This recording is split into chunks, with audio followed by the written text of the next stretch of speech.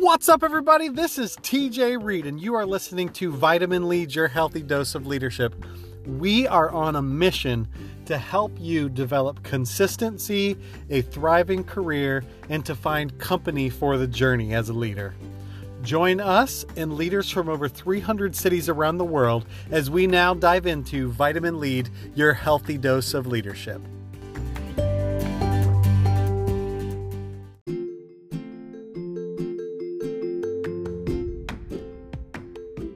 What's up, everybody? Welcome back to Vitamin Lead, your healthy dose of leadership. Our goal is that we would be a bright spot in your busy day. And so thank you for joining us today. This week, we are talking to Stefan Grenier of Mental Health Innovations. Next week, here on the podcast, we'll be talking with Jason Troy, who shares with us why it's all about people. And finally, the last week of February, we have Chris Tabish talking on the podcast about comediology. He's the guy from Silicon Valley that decided to take up stand-up comedy. And what he learned, he began to apply to business and everyday life. I think you're going to really enjoy that one.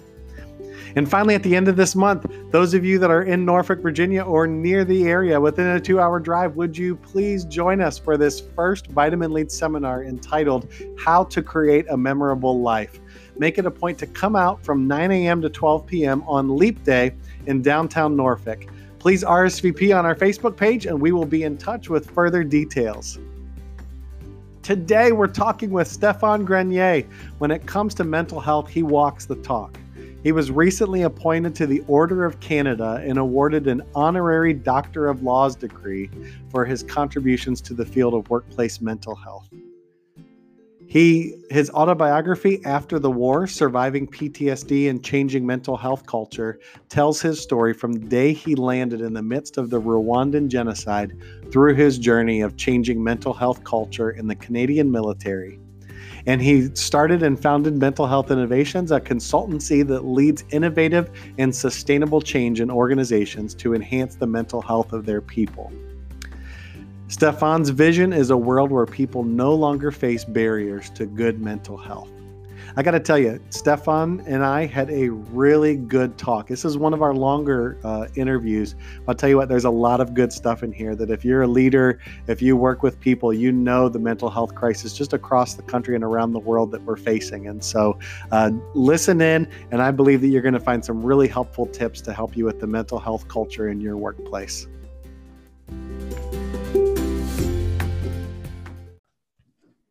What's up, everybody? Welcome back to Vitamin Lead, your healthy dose of leadership. I'm your host, TJ Reed, and I am excited today to have our guest, Stefan Grenier. Did I get that right, Stefan?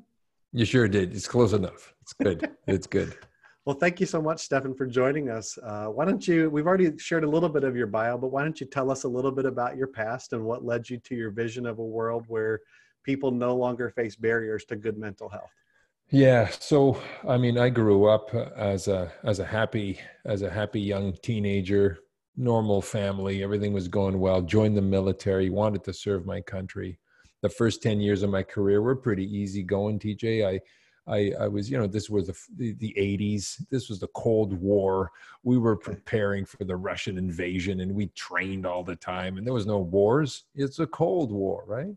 Right. And then, of course, that was the first decade of my military career. The second decade of my military career, the next 10 years and 10 to 20 years, was spent deploying all over the world because, of course, the Berlin Wall had fallen. The Russians were no longer the enemy. The world was falling apart. And here we were in our military up north of the border here in Canada, where we were sending peacekeepers all over the world. And one of the many places I ended up with in 94 was in Rwanda, where, not that Rwanda was a worse genocide. I mean, I'm not in the habit of comparing genocide, but, they ended up killing 800,000 people in less than a few months with machetes, right? So it was a bad year. 94 was a bad year for Rwandans, of course, and for those of us who were there to try to help people. And so that's where I really hit the wall, right? I hit the wall during the deployment, but I didn't know it. Because as a military leader and as a military person, you just keep plowing forward. When I came back, it was really tough. Reconstituted myself. It took me about 6-7 years to regain my mental health. And then, you know, I sort of said, what's wrong with our organization? What's wrong with our leaders? What's wrong with me? Should I have not been a better leader when I was there, right? I don't think I was a bad leader, TJ. But looking back in hindsight, I'm thinking there was a corporal at one point. He came to me, not for help.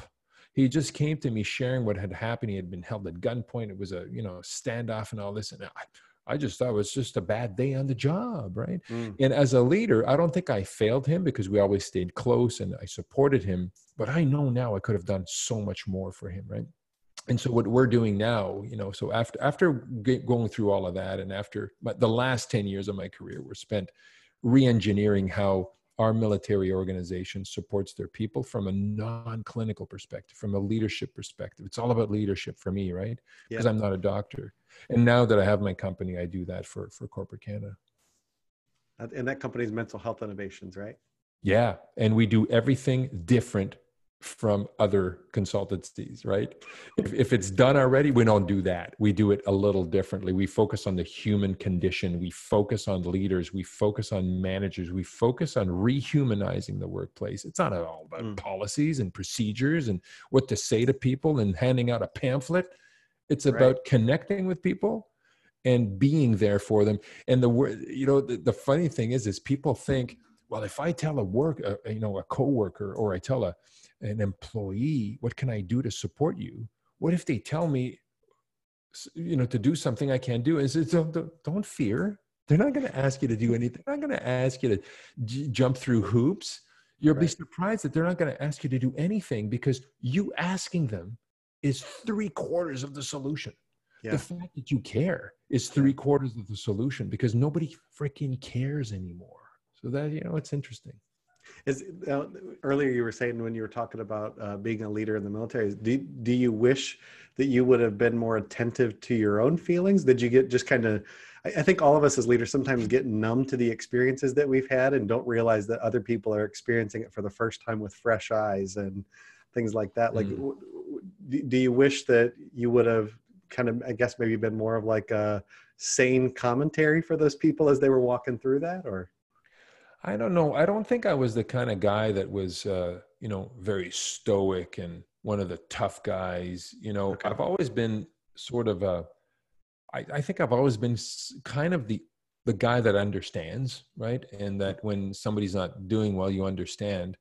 But that doesn't mean I did enough for the people who were working for me at the time, right? I mean, as leaders, it's hit and miss. You do what you can, you know, and you can't always be. So there's a difference between being respected and liked. Sometimes you're going to make unpopular decisions. Yeah.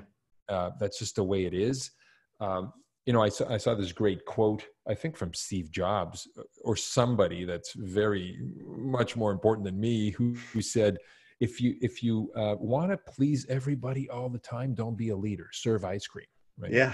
And it's true, right? When you're a leader, you're going to displease people, but that doesn't mean that leaders, you know, so I was always wondering, I think I always had that ability to self-reflect. Did I do enough? Was that the right thing to do? How's he really doing, right? He said he's okay, but is he really okay? But then I wouldn't stick to it because I didn't know back in the 80s and the 90s, I didn't know about this mental health thing. We now know, right? Right. And so when people are going through a tough time, I actually did not comprehend the longitudinal impact this can have on a human being's life, right? It was just, you know, had a bad day. Now that we know, with the hindsight and the experience now, you know, this is what we're committed to, is to help organizations shape a culture that actually really supports their people, right? And keeps the people, because we know the young folks, you know, if they don't stick around, it's because the organization's unhealthy. They move on, right? Right. So the biggest, I don't know if it's like that in the States, but in Canada, the biggest culprit for corporate attrition is, you know, you guys suck. I'm moving on. I'm leaving. I don't need to take this shit. And that's a good thing, right? So the young generation is taking corporate Canada, maybe corporate America, to task. Yeah, better treat us well. And it doesn't need to be a pity party. It doesn't need to be, you know, treat us well like tea and crumpets every morning, but you better treat us with respect, because we're not taking this shit, right? So it's a good thing. So can I say those things here on your podcast? Sure. Yeah. Why not? Okay.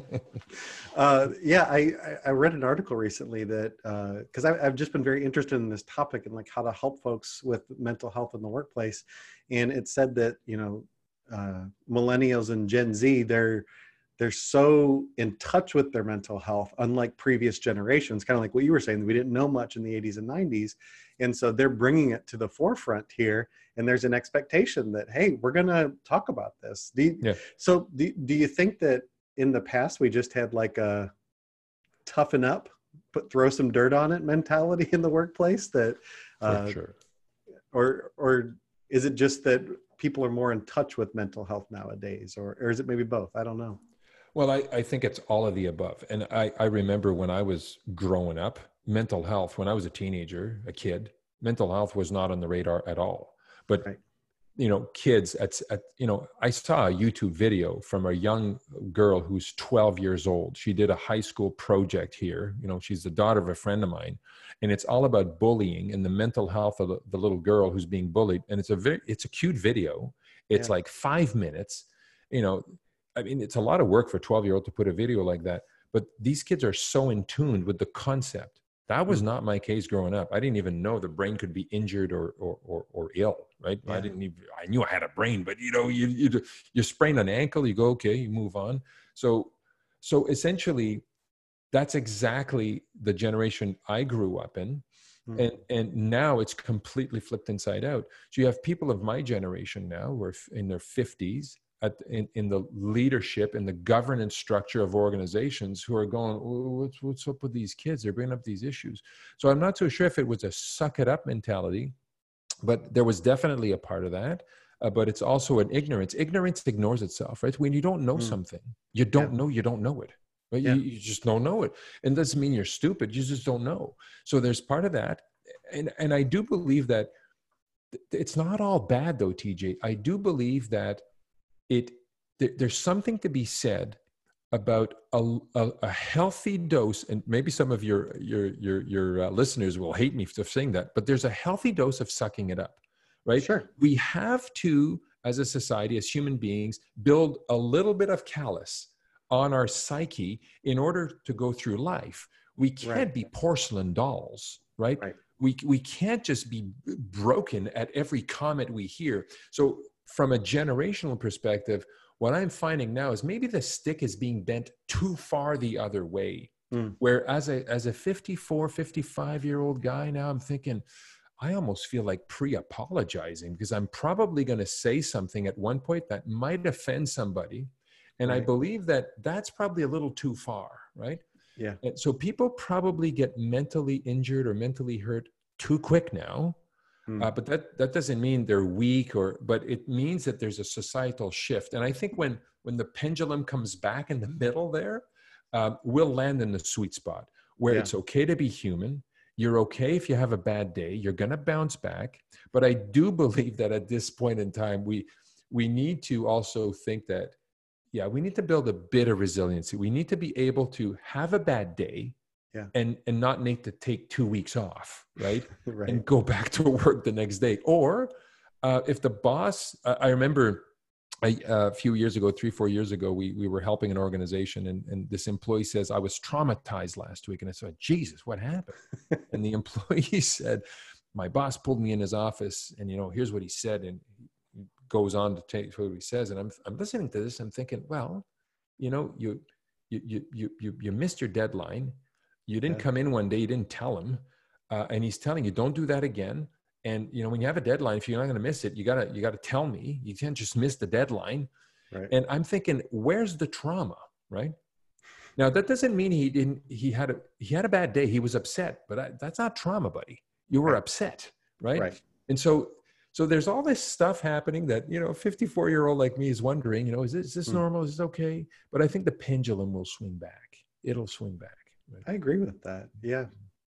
I heard, I think it was Father Richard Rohr recently. He said that if people don't gain like the sense of self-identity and values, the kind of victim mentality and identity always tends to permeate, and you always tend to go back to that. And so, I think we've got that. That's what it is. We got to be careful about that. You don't want to be injurious to people all the time, but at the same time, you've got to work at, hey, I need to have a sense of self-worth, self-value that needs to be built up so that I'm not always fragile or broken like that. Yeah, exactly. That's good.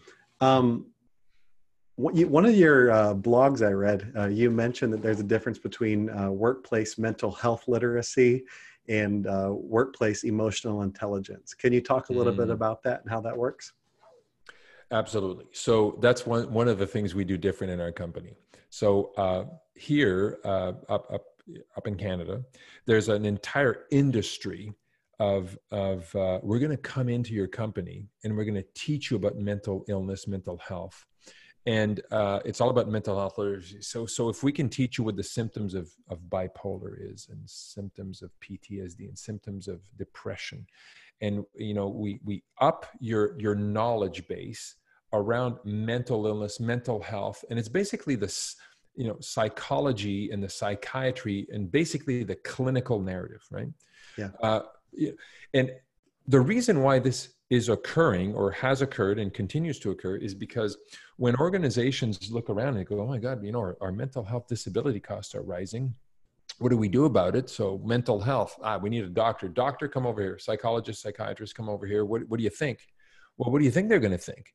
They're going to regurgitate what they know. What do they know? They know about the brain, the amygdala, serotonin levels. They know about the diagnostic terminologies, the symptoms, the DSM, right?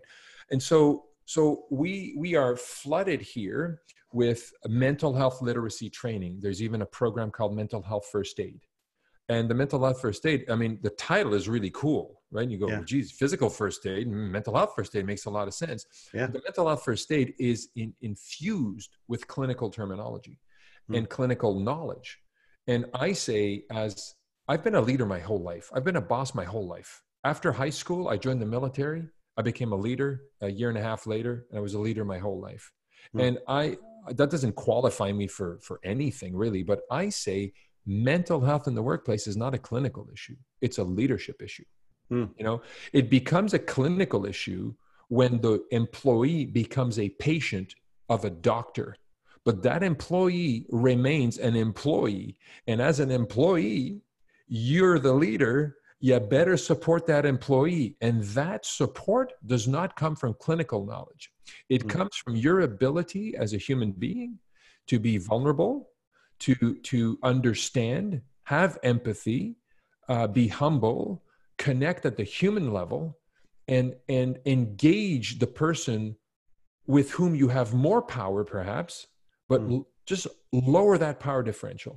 In that moment when your employee is struggling, the power differential should be 0, and you should connect at the human level. Now, the reason why this doesn't happen a lot, TJ, is because managers and leaders are saying, yeah, but I'm the boss, right? And so if I say anything, I'm going to be held liable. So what we've found is the sweet spot of equipping managers and leaders on how to support a human being without ever jeopardizing the liabilities leaders and managers have towards the company, right? Yeah. And in fact, if you look at it, and again, I'm not an expert about jurisprudence and case law in the US, but what's happening here is that more and more case law is changing. Employers are being found guilty of neglect and not accommodating, and they are losing millions of dollars in lawsuits. Why? Not because they failed to throw a pity party for an employee, because they failed to do exactly what I said, connect at the human level. That human being coming into work, putting in an honest day's work for which you pay, is a human being. And if you think he's going to forget all of his problems that he's having because he's getting a divorce, his kids won't speak to him, his aging parents are dying, and he's going to come into work and say, well, I'm going to leave that at home. This work-life balance stuff where, leave your life at home when you come to work, and you work at work when you go to, it's one brain. There's one brain, and it's all in the same CPU, right? And so, or until we want them to check email at home, then the work-life balance goes out the window there. Work-life balance. And here's a BlackBerry and a smartphone, and we'll email you at 11 o'clock at night, right? Yeah. Anyways, so that's my take on it. So there's a very big difference between increasing mental health literacy And having clinical knowledge, which is factual, it's evidence-based, it's academically sound, it's very interesting, but so unuseful. It is so unuseful. And so our approach is, TJ, I don't know if you're a boss. You're a boss at work? I am. Yep. Okay. So, let's say you're a bad boss at work. Okay. Let's imagine you're just a bad boss. You're a bit of a tyrant. You're walking around, looking over people's shoulders, asking if they're going to meet the deadline, and people are afraid of you, right? Yeah. But that same human being who happens to be a bad TJ boss might be the nicest brother-in-law, the nicest uncle to somebody. Right. And we're saying, why do you change? Why do you have a dual personality? Allow yourself to be human the same way you are in your family. Now, if you're an asshole with your family, well, okay, don't bring that into work, right? Right. But at the end of the day, there's a lot of good people out there that think that to be the boss, you have to know it all, and you have to have this power, and you have to, that's not the way it works. That's not leadership. No. Right? That's not leadership. Anyways, that's usually a lack of self-management, right? Like I find that with the roles that I take on, I've got to do a better job of caring for myself so that I can come in authentically and be whole myself as a leader. Absolutely. And sort of model that, right? Yeah. Yeah, exactly. I think I read also on one of your pages that, the healthcare system is really not capable of meeting the needs of the growing number of people who are presenting mental health care challenges. Why is that? Why is that? I think it's because the mental health system is built around a medical model that, triages, diagnose people. The treatment modalities to treat patients is a fairly longitudinal process, right? Yeah. I mean, if you compare, your typical mental health challenge that an employee is going to have next week, who the person has been having, a tough bout at work, at home, things are falling apart or whatnot. That employee is a human carrying that whole life.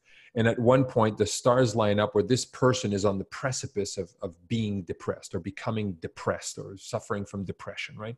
Yeah. And all of a sudden, that depression begins. But the depression begins, but the day the depression begins is likely not the day the employee reaches out for medical help, number one, right? Yep. So the depression begins, and after months, this is your typical sort of decompensation story. After many, many months of struggling and all this and having memory lapses and missing deadlines, now the person's getting in trouble at work because they're missing deadlines and all this. Now, what do you think that does to the depression? It gets worse, right? Right. Bottom line is you can just keep going up with the story. By the time the person reaches out for help, because of course there's stigma in there, so I don't want to be seen coming out of a shrink's office. And really, a lot of people, when they start struggling from mental health problem, separate from the phenomena of stigma, there's a phenomena that I call self-stigma. The employee himself, the person himself going through this is going, what the hell is wrong with me? I'm late for work. I feel I'm not motivated, and people are ashamed of that. Rare are the people who were early at work, who are now late at work, who are proud of that. Of course, they're ashamed. That whole self-stigma thing kicks in, right? Yeah. And the irony with mental health problems is the very part of the human anatomy that is ill is the part of the human anatomy that will alert you that you are sick, but the brain is sick. So, you break a leg, the brain knows the leg is broken. It sends signals and you go, that's painful. And you go into care. That doesn't happen with mental illness or mental health challenges, right? It's a different pathway. And the irony too is that the recovery process to recover from a broken leg, as an example, is quite known, right? You go in, get an x-ray, doctors, broke a leg, put a cast on there. It's around a month, 3 weeks, a month, physiotherapy, you're back, right? Right. So we sort of understand it. And it's an injury, actually, that the minute you get injured, you're injured. That's not the case for a lot of people in workplaces who become injured mentally. When workers become injured mentally, they're gonna walk on that injury for months, sometimes years before they go into care. So by the time they go into care, doctors are not dealing with just a broken leg now, or, like the analogy is a broken brain. They're dealing with a broken leg that's been walked on for a year. The bones have fused in the wrong way, right? Wow. The neural pathways are functioning in a very different way. If people present it to clinicians the next day after, becoming depressed, I don't think it would be this bad, but that's not what's happening. It's never happened that way. I don't know if that makes any sense, TJ. That makes a lot of sense. That's really good. Because when I heard you talk earlier and say that it took you 6 to 7 years to recover from the post-traumatic stress, and I said, wow, like for you to even be able to put a timeline on that, that's very interesting, because I think so often it's hard to see that and understand that. But when somebody, when their thoughts are injured, when it's not a healthy brain, they're walking on it as a survival method instead of a thriving method, right? And so absolutely, and they don't even know. And again, ignorance ignores itself, right? When and you're trying to be resilient, you're trying to go to work, right? And I remember for at least 2 years, I would, I used to shave in the morning, right? You're in the military, you have to shave every day and put your uniform, press your shirt and spit your shoes and all that. I still did that as a colonel, right? I did not paint my shoes. I didn't have patent leather shoes. I actually spit shine my shoes. And so there's all that. Good for you. Right? Yeah. And I was shaving in the morning, literally look at myself in the mirror, TJ, saying, what the hell is wrong with you? Hold it together today. Don't screw up. What's the agenda today? Don't stop it, right? And you're talking to you're psyching yourself up for the day, the same way an athlete psychs himself up for the gold medal run, right? But imagine if that's what you have to do every single day, psych yourself up. Olympians can't perform at that level every day. They're going to keep over, right? And so that's what a lot of workers, a lot of employees will have to do. Those, there's all sorts of people who develop mental health problems, right? But let's assume your typical good, average performer, your good employee there, who is ashamed and all this. Every morning when they're getting ready to go to work, they're psyching themselves up to run another freaking marathon. And that's how exhausting it is. And by the way, TJ, when they go back home at night, people are going to tell them, have a good evening. Yeah. People used to tell me, have a good weekend, Steph. And for years, I didn't know what a good weekend was. I remembered when I was healthy, I knew what a good weekend was. But my weekends and my evenings were spent reconstituting myself for Monday morning, reconstituting myself for tomorrow morning, psyching myself up to keep it together so I don't lose my job, right? Yeah. How long can you sustain that, right? Which is why we have to find better ways to support people earlier on. Primary prevention, right? Primary at the very earliest moments. And we got the recipes for that, right? And it's working. Now I know, like if somebody presented to us, we should be vulnerable and treat them as a human. But like as a leader, are there more proactive things to do? Should we be talking about, hey, here's some of the signs of like where you might be struggling, and we can help. We want to help as a place without getting into the mental health literacy side too much. But do we need to be talking about it more as an organization so that people go, oh yeah, I do have a broken leg? So I think that it's not so much, my opinion, supported by, how we approach things at MHI. My opinion is this. I think as a leader, let's say you're a leader who's saying, there's a lot of mental health problems in our shop and it's growing. That's the trend. If you extrapolate the curve, this is just going to get worse. And you're a leader who has a crystal ball and you're going to be there for the next 20 years. And you say, okay, I'm going to change the course of history here. I do not think you will make a huge impact by starting to raise, in meetings, hey, by the way, guys, mental health is important. We want you guys to take care of yourself. If you have a problem, I have an open door policy. All this cliche shit there, that doesn't work, right? It's all cliche. And it works with healthy people. The healthy people will say, TJ is a really good guy, right? The people who are struggling will not perceive it that way, because Mm. people, when they're struggling, perceive things differently. And we can explore that later, maybe in the podcast. And there's evidence to show that. There's research that shows that. What we believe, and back to the emotional intelligence, what we believe really works is leaders must develop relationships with their people well ahead of a person's mental health degradation. Okay. In other words, it's unheard of while somebody is drowning to say, hey, while you're drowning, I'm going to teach you how to swim. It's too late. It's too late to teach somebody how to swim and they're That's drowning. a good point. That's a good right? point. Yeah. So what leaders do nowadays, because leaders and managers and supervisors are all freaking busy. We're doing emails, we go to meetings, right? And there's very little time left to develop human relationships between the boss and the employees.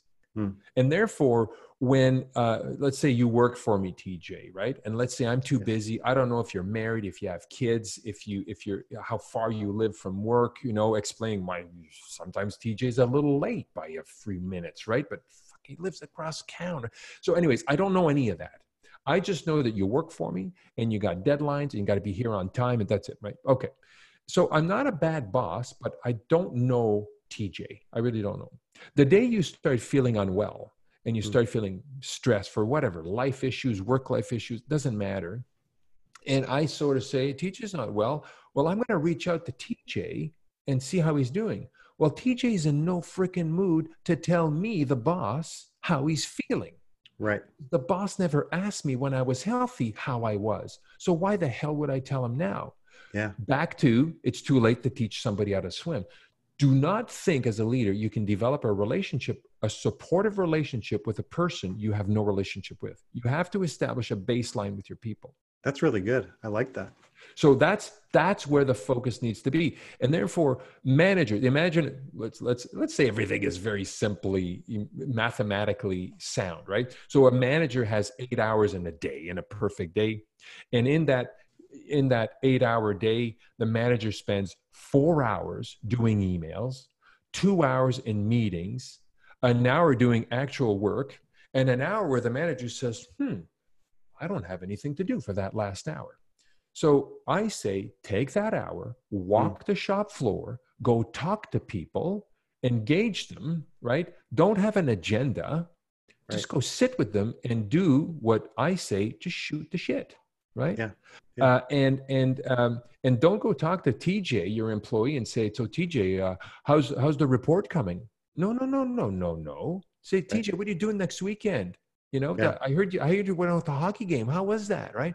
Build that relationship. Right. That's your job. If you're managing people, your job is to connect with the people, right? Yep, and we absolutely. forgot how to do that. Managers don't do that anymore. We forgot. And that's sad. We forgot that people are central to how we run our businesses. Yeah. I usually have to do those checks for myself. When I find myself stuck behind the computer or monitor too long, I go, okay, I'm hiding right now. And it's time to stop hiding. It's time to get out there and care for folks. Yeah. Well, I get a sense you're not part of the problem, because if you were, you wouldn't even have the presence of mind to do this podcast, right? So yeah, you're a step ahead or two for sure. So, sometimes I am, but I'm growing at it, right? So yeah. That's good. When you talked about being supportive, this last year, I've really been walking through myself, like admitting that I struggle with anxiety. It was something that I often viewed as like a weakness. And so I wasn't willing to admit it. But when it came to it, when it was time to admit it, I didn't go to the people that were just kind of putting out those, like you said, those pithy statements, but I went to the people that I knew care for me, those friends, those people that I knew I could be safe talking about it with. Correct. That's really good about the supportive things. So you're living proof, right? You're living proof that, you'll gravitate to those you have a relationship with, right? Yeah, absolutely. And sometimes, I give keynotes across Canada here, and, at HR conferences, and there's 1,000 people in the room. And after the keynote, people come over and they shake your hand and you sign a few books, and people say, oh yeah. And then there's always somebody who says, do you have a minute? I have a question for you, right? And they'll say, I have this employee, right? And they tell you the story of, the employee's gone on sick leave and all this. And they say, the employee doesn't want to talk to us. Well, I said, but did you ever talk to him before? Well, not really. Well, why would he talk to you now? He's in the worst place in his life. Right. You know, if you didn't care when he was healthy, why would you start caring now? Right now, it's, of course, there's no need to care when somebody's healthy, but mental health works backwards. That's If you so good. want, right, it works in reverse. In other words, if I'm going to give you a break because you got a broken leg, the fact that I cared for you before the broken leg doesn't mean when I accommodate you in the workplace for your broken leg that it's not going to work because I didn't care about your leg before, right?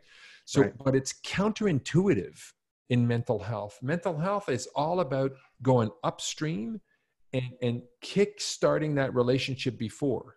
Hmm. And hopefully you'll never Yeah. have to support a person who's got a broken brain, right? But if they do, you've set the conditions for success.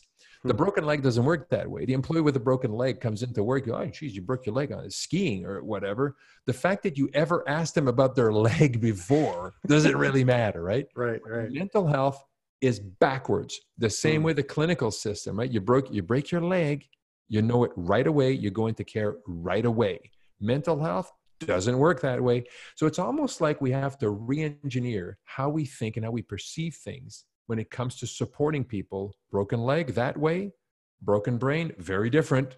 It's Yeah. everything's opposite, right? That's Is a new it norm. Yeah. is it possible? Like I'm hearing you talk about the broken leg thing, and I'm trying to make some correlations there. Do you think it's ever possible that we could go, this person's really struggling with this?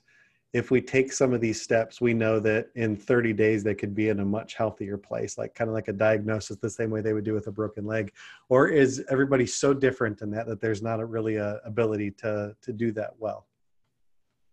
Yeah, I don't think, yeah. So I don't know the answer to that question. What I do know though, is I created a continuum years ago that with my team Yeah. that we continue to use to this date. It goes, so imagine, like a graphic with green going to yellow, going to orange, going to red, right? Yep. And from a physical perspective, often we look at it from a black and white perspective or a green and a red, meaning Steph is healthy. He's got no broken legs. He's green. He's running marathons. He's good to go. Breaks a leg, boom, you're red, right? Right. And from a mental health perspective, we think it's like that. Oh, TJ's a happy-go-lucky guy. He's working hard. He's producing. All of a sudden, oh, he's depressed. Oh, he's at home. He's on sick leave or whatever. So green and red, it doesn't work that way. Right? It's on a spectrum. So the thing is that when we can teach people, human beings in a workplace and managers, to look at people through the lens of that spectrum, rarely does an employee go from green to red. They go from green to yellow, back to green to yellow, into orange, back to yellow, into orange. It's a progressive thing. The thing is that as human beings, all we have is we're not capable of seeing the yellow and orange. All we see is the green and the red. Yeah. Right? And so when you start understanding that mental health degradation in the workplace occurs over time on that spectrum, and you can really see the behaviors, right? Because it's not about symptoms, it's about behaviors. The behaviors are getting more and more consistent with the yellow category or the orange category. You now know as a boss that trajectory is not good, right? Now, I'm not saying that there's a prescription if you do this or you say that, oh, it's going to reverse it, and 3 weeks later, you're back in the green zone. But not even understanding that concept is a huge disadvantage for the manager who's now mentally literate. He's got all this mental health literacy. He's got these clinical words and he knows what depression is, but you still are not looking at your people through the right lens, right? So when we teach, we explain that lens and we bring that paradigm to life. And people see now, oh my God, TJ's in the yellow zone, right? He's been yellow for a couple of weeks and he's in the orange zone now. So I better start, doing something for TJ before he goes red on sick leave, right? Yeah. And of course it could be self-serving for the company, but at the end of the day, I say, whatever the motivation is, if TJ is healthier, everybody wins. The company wins, the manager wins, TJ wins. He's healthier now, right? So you're taking better care of people, basically. Yeah, it's a win-win-win, right? For sure. Now, I see on Mental Health Innovations, you all do a community-based approach. Can you talk a little bit about that? Is that just that the managers and fellow coworkers all kind of join together in the organization to do that community-based approach? No, so community-based approach is more from an implementation perspective. So it has nothing to do with how the organization functions. So one of our signature services for corporate Canada or corporate America is creating and sustaining peer support programs at the workplace level. So imagine you work at a company of 5,000 individuals. Once we've implemented a peer support program, you have a bunch of individuals from that company who have volunteered to become part of a supportive, it's like an employee resource group, but an employee resource group that doesn't just meet and talks about issues and puts recommendations forward and says, hey, boss, have you thought of that? But these are employees who become resources to other employees who are not feeling well, but they meet all the criteria, because not any Tom, Dick, and Harry should or can support others when they're mentally not well, right? So we've been doing this 20 years. And so we know how to have a conversation and interview with TJ. And at the end of the interview, we're saying TJ's going to make a good peer supporter, or TJ's, unfortunately, is not going to make a good peer supporter. He's a good guy, but he's not going to be a good peer supporter, right? Because. So when we implement these programs, TJ, we just don't come in and say, okay, he wants to be a peer supporter. It doesn't work that way. It doesn't work that way. So what we use is a methodology called community-based rehabilitation. And that methodology is supported by the World Health Organization. And it's something very simple, really. The methodology, if you break it down, is very simple. Don't do anything inside any structure, any organization, even a tribe in South America. Don't go in there and fix the problem with your recipe. Go in there and listen, engage the people who are impacted by that problem, and understand what's going on first. You may have, antidotes and recipes and formulas and education and all this stuff. But until you can really understand what's going on in that organization at the community, that's what the community is. Community-based means you engage the people who are struggling with the problem to leverage the knowledge in that community to ensure that what we have as formulas at MHI, you sort of validate that, right? So before you go into a company, like big company, I don't know where you work, TJ, but and say, okay, we're going to implement a peer support program. We've got the contract. Here's what we're going to do. Line up here. And this is right. Here's the forms. No. Go in there and shut up and listen.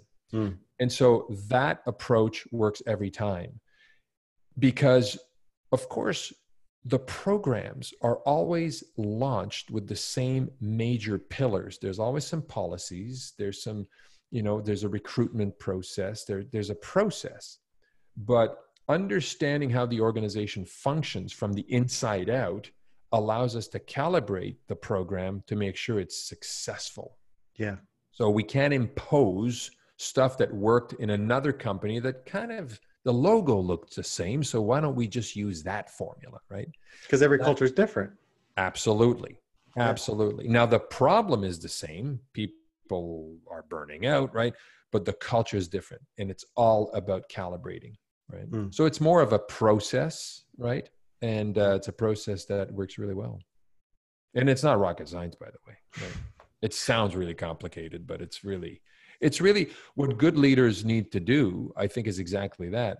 If you have a team of 20 people, TJ, and you're faced with a major problem, you can be the stoic, stiff upper lip leader that doesn't want to show any vulnerability or any sign of humility, and you close the door in your office and try to resolve this on your own.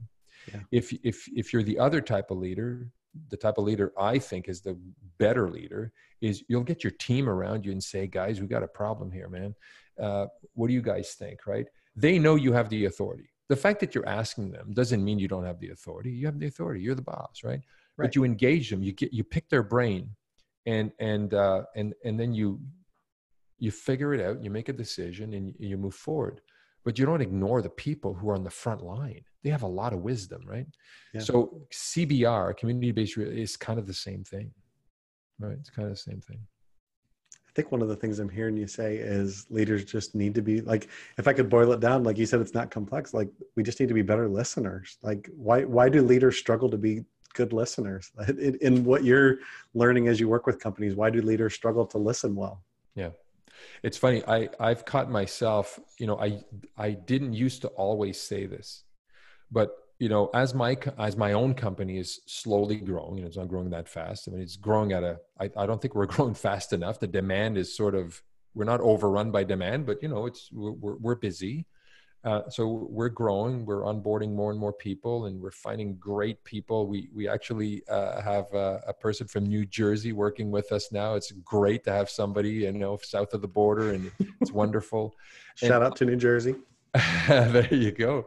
And I often find myself in recent years saying to my team, when I have an opinion about something, saying to them, listen, guys, this is what I think, but I'm happy to be wrong.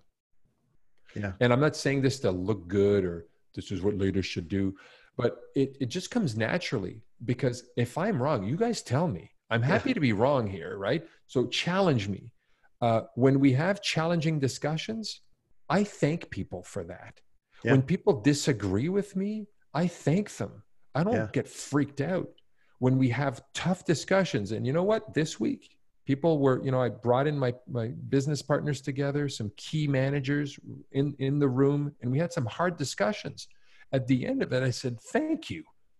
That's what we need to do to resolve issues. Yeah. It's not saying, oh, yeah, TJ, yeah, you're the boss. No. So creating the conditions where people can actually disagree with the boss, I think is huge. Yeah. It is huge, right? And so I think that's what leaders need to aspire to. And leaders should not fear being wrong. They should embrace that. Yeah, absolutely. And to me, the best sign of good leadership is when an employee can respectfully tell the boss, I think you're wrong. I think you're about to make a mistake, because the employee has the respect to actually warn the boss. Yeah. And there's no fear that the boss, what the hell are you talking about? I'm going to fire you. No. Right. So that to me is a sign. They could be saving your butt right there. Absolutely. Right. Yeah. But I don't think that's what young leaders are being taught. I think they're being taught that they have to be in charge. They have to be stoic. They have to have the answers. They're more educated. They make more money. Right. So, and as we know, there's a woman from I think she's from Texas, Brene Brown. I don't know if you ever heard of her. Love Brene Brown. Knows Brene Brown, and one of my associates did her recent course in the U.S. She met Brene, and I said, "Oh, you're so lucky, right? She's kind of my hero." But she says it really well. It's all about being vulnerable. It's okay to be vulnerable. We forgot how to be humble and how to be vulnerable, right? Yeah, and that's too bad. Yeah, because that really reinforces human connections, right? Where the employee doesn't feel like they're lesser of a person. You're no more of a person than your employee, by the way. Yep. And if you think you are, you're you suck. You really suck, right? You need a humility pill. Yeah, just that's something you need to sell. Just a humility pill to swallow for a second. Yeah, that'd be good. Big Pharma would have a field day with that. The humility pill. Brene would, she'd be raking in the millions there. Yeah.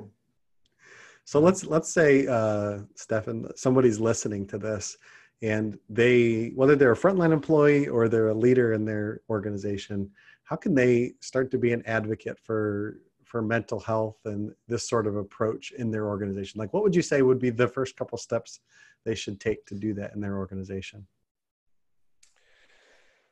Well, I mean, if you're an employee, right, depending on the level of authority you have and all this, I mean, you can look at it two ways, right?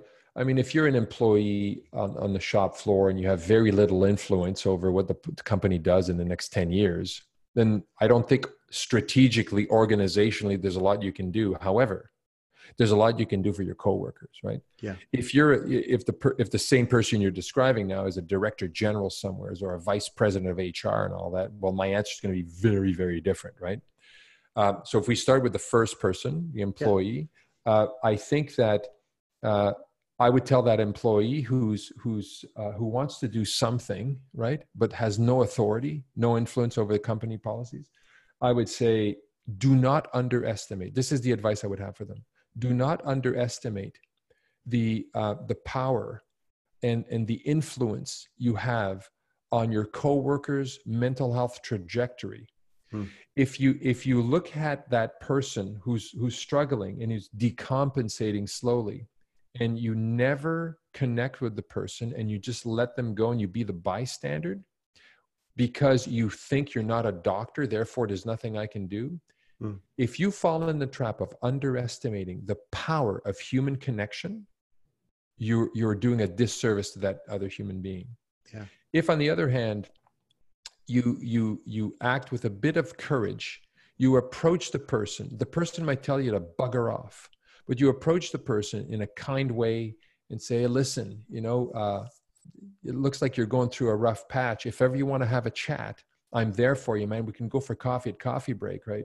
If you muster the courage without thinking that the person is going to ask you to resolve the problem they're going through, just connecting is enough often, right? So you don't need to be a doctor. And so many human beings nowadays think, I'm not a doctor, I can't do anything, so I'm going to let TJ be, and I hope he calls a doctor, right? So that would be my message to the employee. That's really good. And if you want me to say, if you're a vice president of HR in a company, I can also answer that, but it's a very different answer, right? Want me to go there too? Yeah. If you're a leader in a company, that would be great too. Yeah. If you're a leader in a company, what you need to understand is that you need to understand one thing.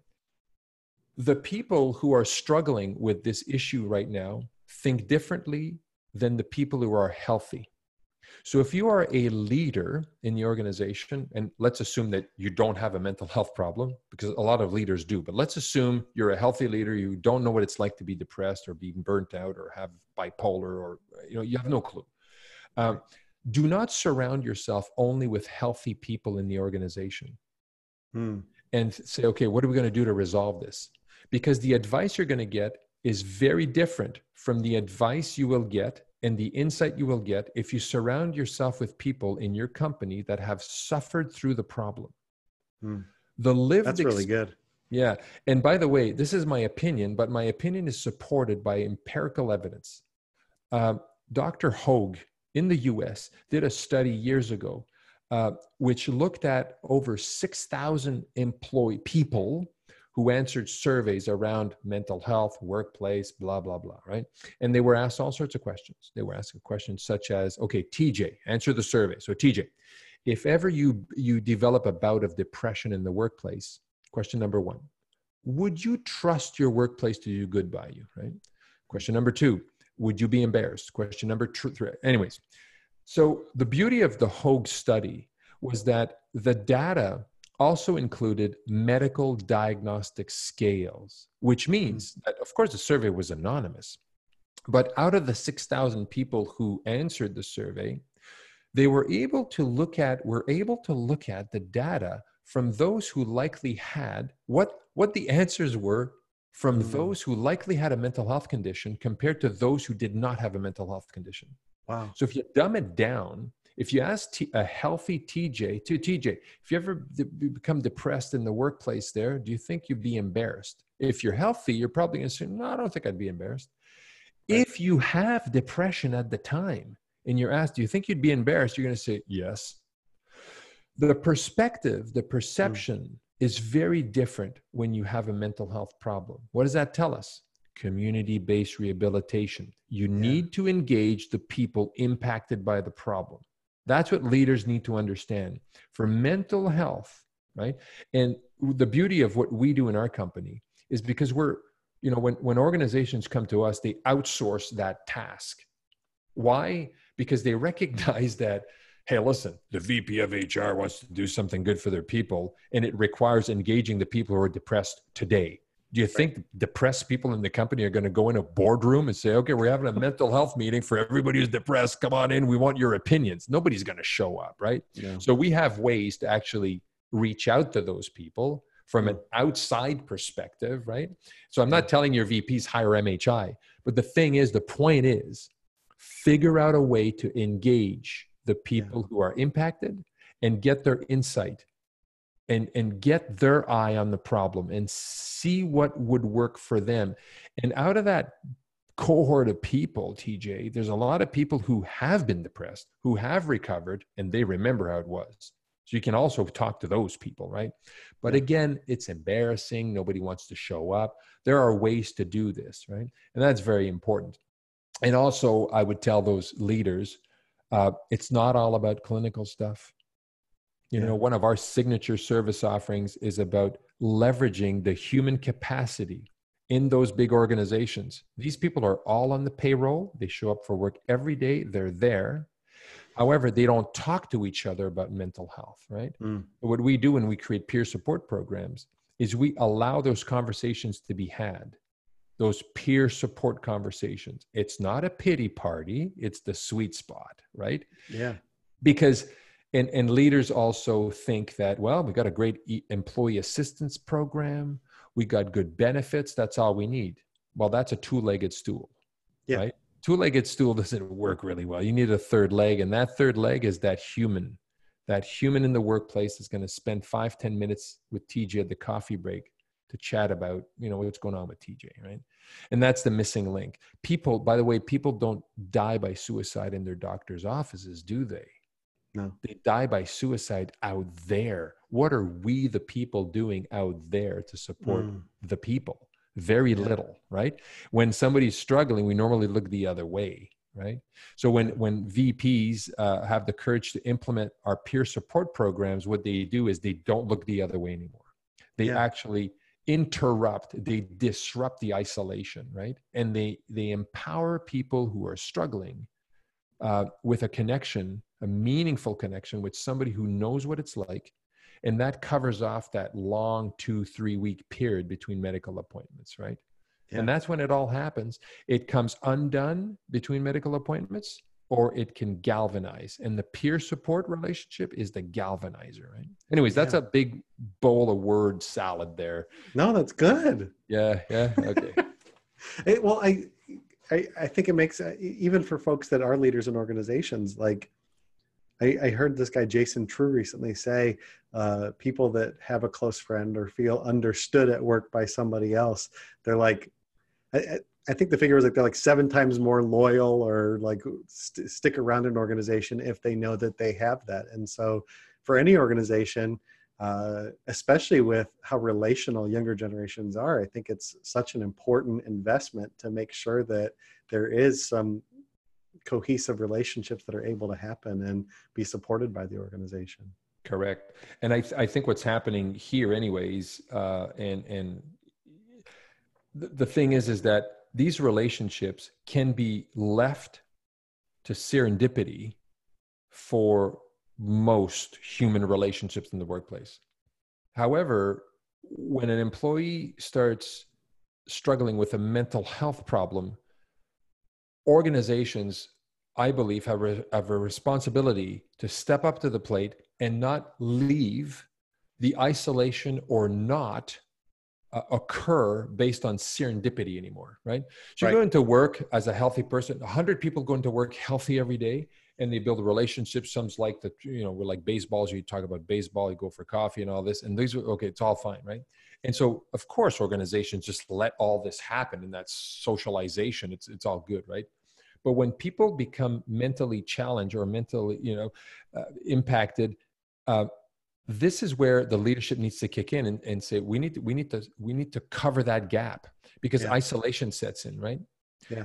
And often it's not necessarily because of stigma, TJ. It's not because people say, oh, I don't want to talk to TJ. He looks depressed. I don't want him having lunch with me anymore. No, that's stuff we see in movies. If TJ's depressed, he's not going to show up at the lunchroom anymore. And we're going to say, where's TJ? He hasn't been here for a week. He eats at his desk now, right? Now, of course, that's the yellow zone, right?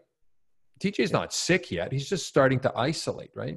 Yeah. But as TJ starts to decompensate more and more, the social fabric of relations and, those connections start eroding.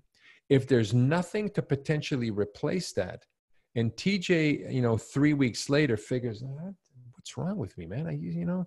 People have been just commenting and all. I'm starting to feel bad, and self-stigma kicks in.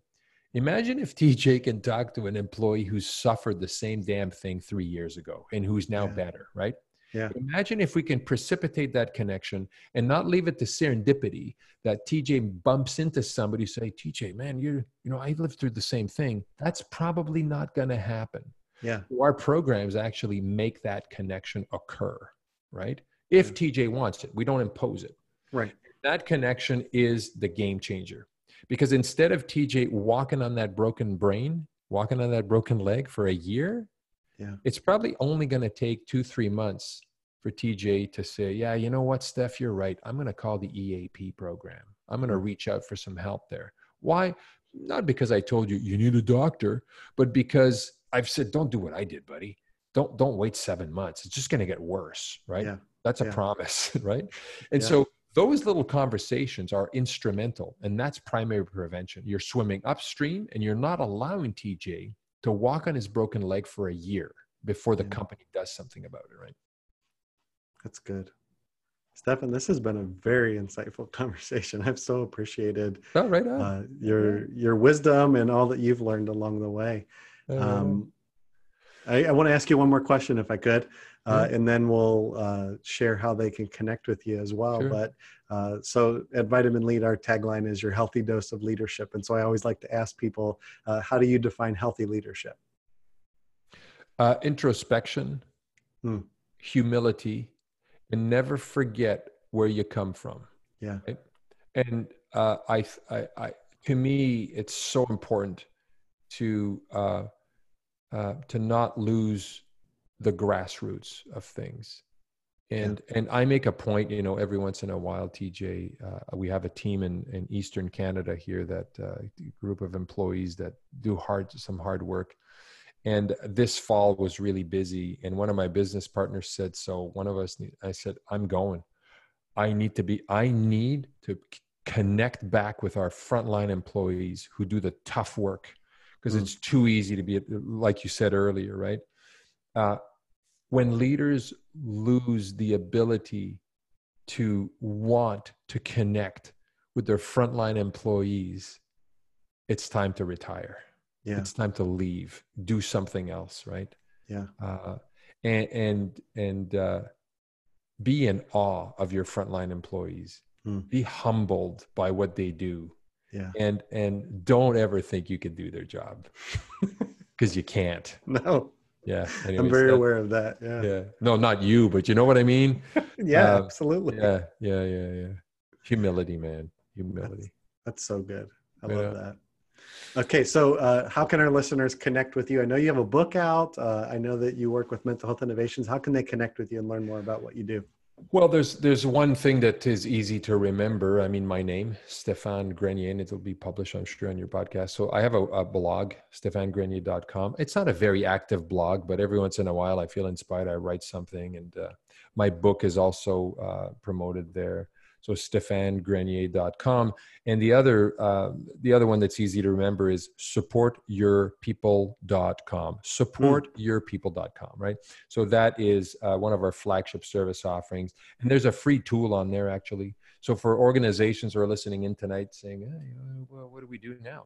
Well, there's a free, you don't have to put your credit card in, right? And just stuff like that. But you can do a quick assessment around where's your organization at, and you get a score, and the score actually tells you, here's what you might want to be thinking of next, right? So if you don't know where to start, it takes about 4 minutes to do the assessment tool. It's a Reader's Digest. It's not a deep dive, but it's a place to start. Supportyourpeople.com, TJ. I think I'm going to go to supportyourpeople.com either tonight or in the morning and check that out. That sounds really awesome. Well, thank you very much for having me. Thank you for being here, Stefan. I've so appreciated it. And best of luck to you as you go through the snowy season there in Canada. Yes. So. All right. We'll shovel ourselves to spring. Right on, TJ. Have a good one. Thank you. Have a good one. Bye-bye.